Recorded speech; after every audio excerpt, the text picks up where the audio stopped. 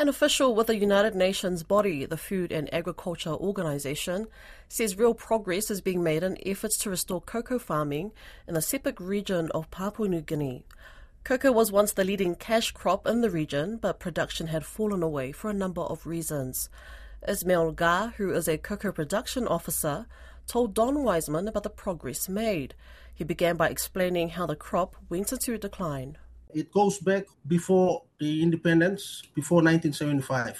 It was the major cash crop that was farmed by the rural farming population here in the Sepik region. Okay, and so why did it lose ground? There are a number of factors, in particular the cocoa disease, cocoa pod borer.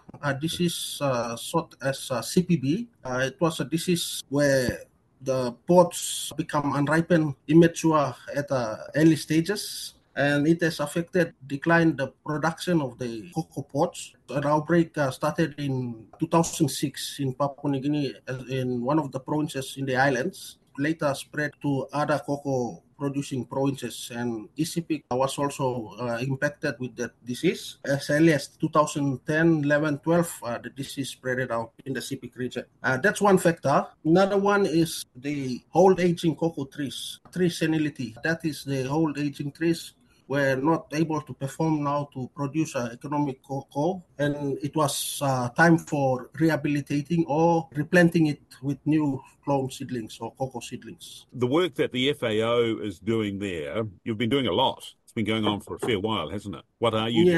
Yes. We are already, since the program started with the local government partners here, the PNG Cocoa Board, we started to work with the Cocoa Board to address the issues existing, and we conducted cocoa trainings to cocoa farmers, first of all, in applying best practice cocoa management in their cocoa blocks first to maintain or rehabilitate their existing cocoa trees. We also are setting up cocoa nurseries, assisting the cocoa cooperative groups in setting up their cocoa nurseries by supplying them with necessary materials and propagating their seedlings. We have trained them also on proper necessary techniques and skills in cocoa propagation, and now they are already, since 2020 till now, there's considerable amount of seedlings have been planted at respective cooperative groups from their nurseries. So what sort of progress do you think you're making? Is there any way that cocoa can again become the leading cash crop for farmers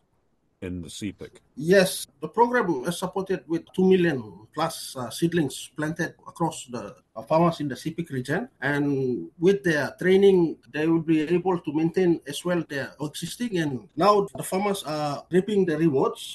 Some cooperatives have already been connected to some exporters or buyers in terms of short contract marketing, so that is promising with the cooperative groups currently. Do you think it can become the leading cash crop? Yes, I strongly believe cocoa is a game changer in the lives of the rural population, just because they can farm it on a household level, and where women and children are involved, especially they can benefit from the income in terms of buying school fees, also engaged in reduce the unemployment as well. It can become a leading cash crop because on a hectare, it can hand them roughly 7,000 kina per ton, and that is proven that the cocoa can give them that per hectare monetary value of 7,000 kina per hectare. And judging by the land which is owned by the people, they can expand their blocks or cocoa hectares and hand a higher income as well. I have had some discussions with the cocoa ambassador, who is a New Zealand-based woman who has done a lot of work in Solomon Islands and in Bougainville, helping the cocoa farmers to appreciate what cocoa is, because they weren't using it. She felt that they didn't understand the product, so she had them milling the cocoa and making Milo and, of course, making chocolate. So what's happening in Sepik? Do people understand what they've got with cocoa and how it's prized around the world? Conventionally, the cocoa growers have been selling it as a bulk in bags to middlemen, cocoa exporters.